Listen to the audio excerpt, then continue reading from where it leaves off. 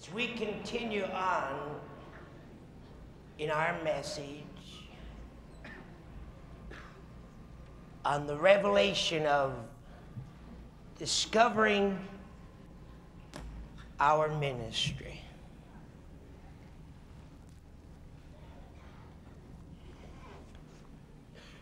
I'd ask the Father tonight to help Brother Cirillo, to give to me the ability in the Holy Spirit to talk to you tonight.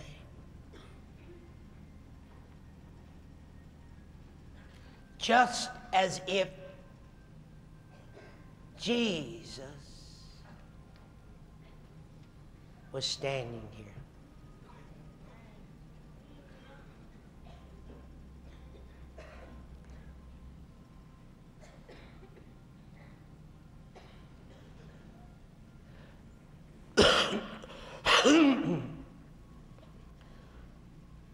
What would he say to us?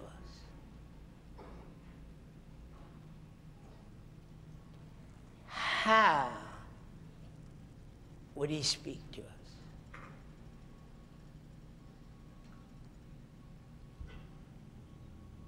What would he commission us to do?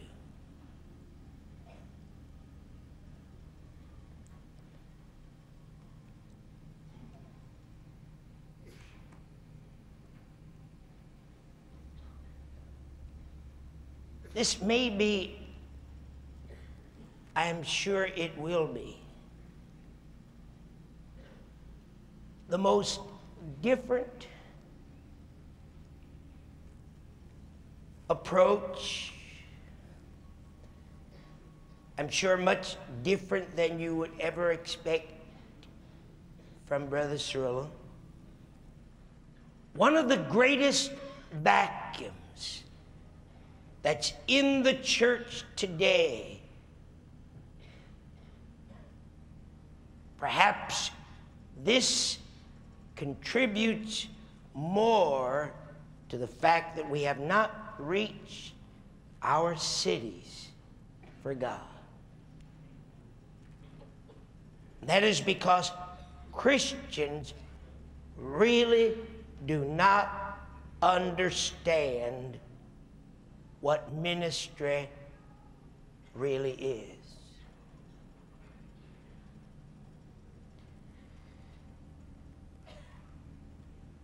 In the last 10 years, there's been an unbelievable confusion. It's been widespread throughout the entire body of Christ. What is a full-time minister? What is ministry? We've had a very limited concept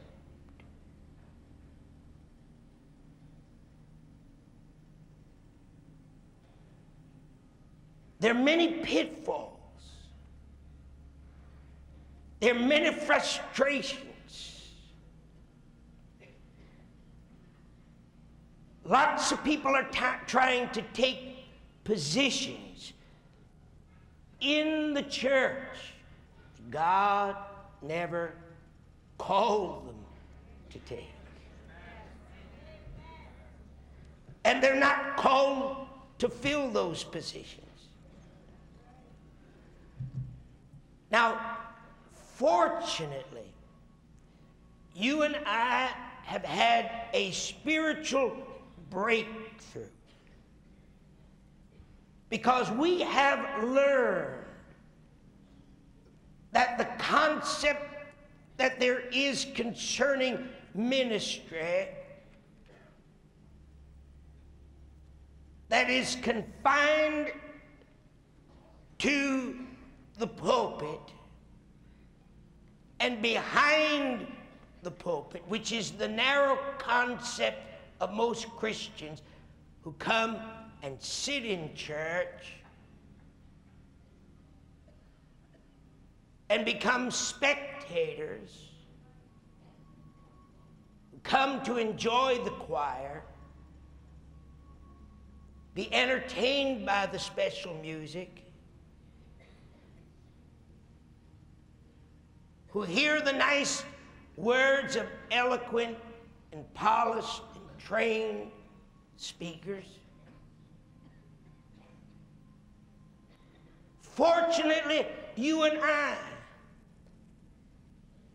have had a spiritual breakthrough where we have learned and understand that a full-time minister is not that person who is confined or who is that ordained individual that stands behind that sacred desk. Stretch your hands out to Brother Searle. Or don't stretch them to me, stretch them out to the Father. And say this after me. I am a full-time minister.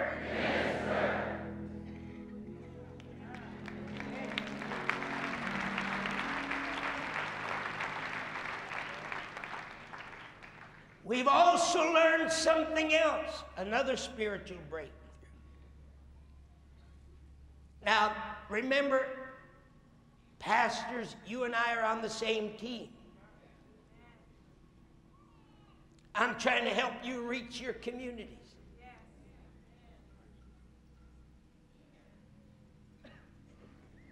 Remember the structure of Ephesians. God hath said in the church, apostles and prophets and evangelists and pastors and teachers. Now, we've learned that God never intended for the work of the ministry to simply be carried out from behind the pulpit. Now, will you open your spirit wide and let that go down deep inside?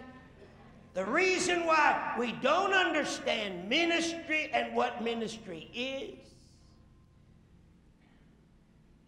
the reason why we don't see ministry in its truest, purest form today, one of the reasons why is because of this limited concept of the structure of the organized church.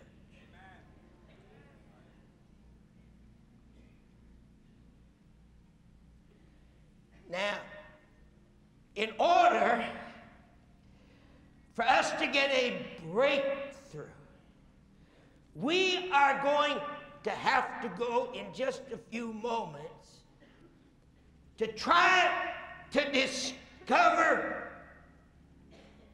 what the ministry of Jesus Christ is.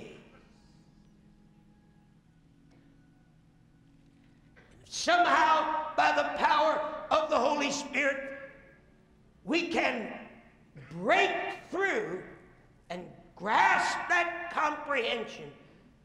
I have a feeling that you, as God's army, will be on your way to starting a revolution.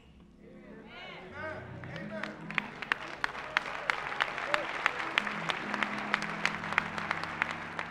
Do you remember my prophecy? Not mine, Lord, help me.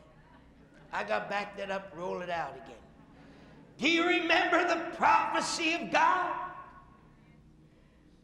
That in the not too distant future, we will what? See a radical change in the structure of the true body of Christ.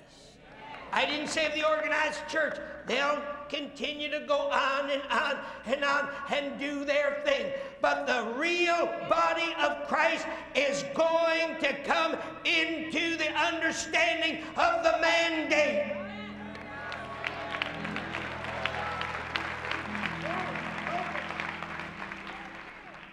Now, Jesus taught in synagogues. He preached in synagogues. But most of Jesus' ministry, now don't get mad at me.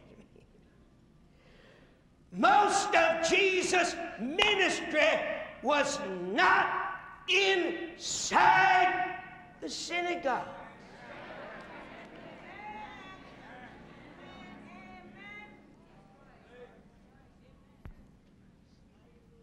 Now, please don't get mad at me again.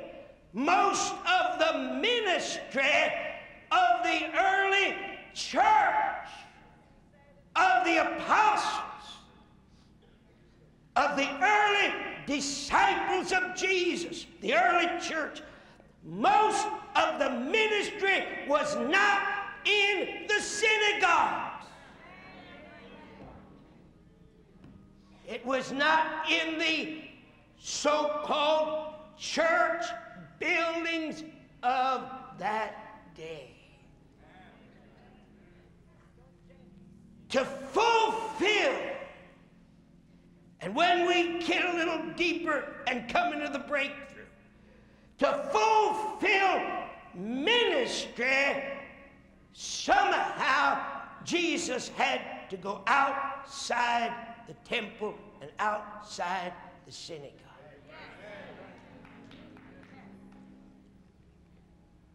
And the reason is very apparent.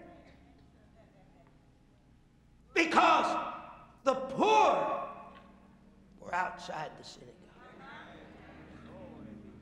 The sick were outside the synagogue. The destitute, the brokenhearted were outside the synagogue. And if Jesus was going to fulfill the purpose that the Father sent him into this world to fulfill, he had to go outside the synagogue.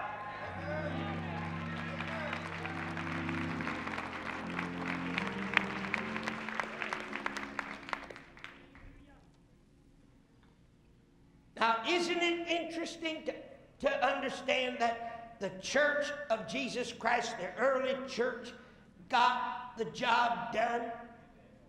In several hundred years after the death of Jesus Christ, they reached the whole entire world. Isn't it interesting that they got it done? They got the job done. They literally fulfilled the Great Commission, as far as we know. They reached the entire known world.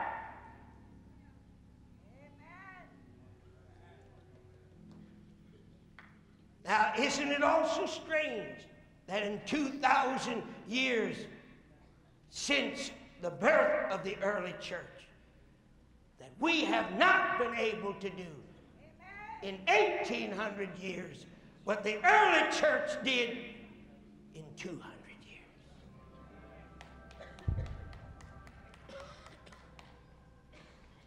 Something is wrong. Something is desperately, radically wrong. And so, as God's servant, I call us here tonight in this 18th World Conference in the name that is above every name. I declare to you, it is time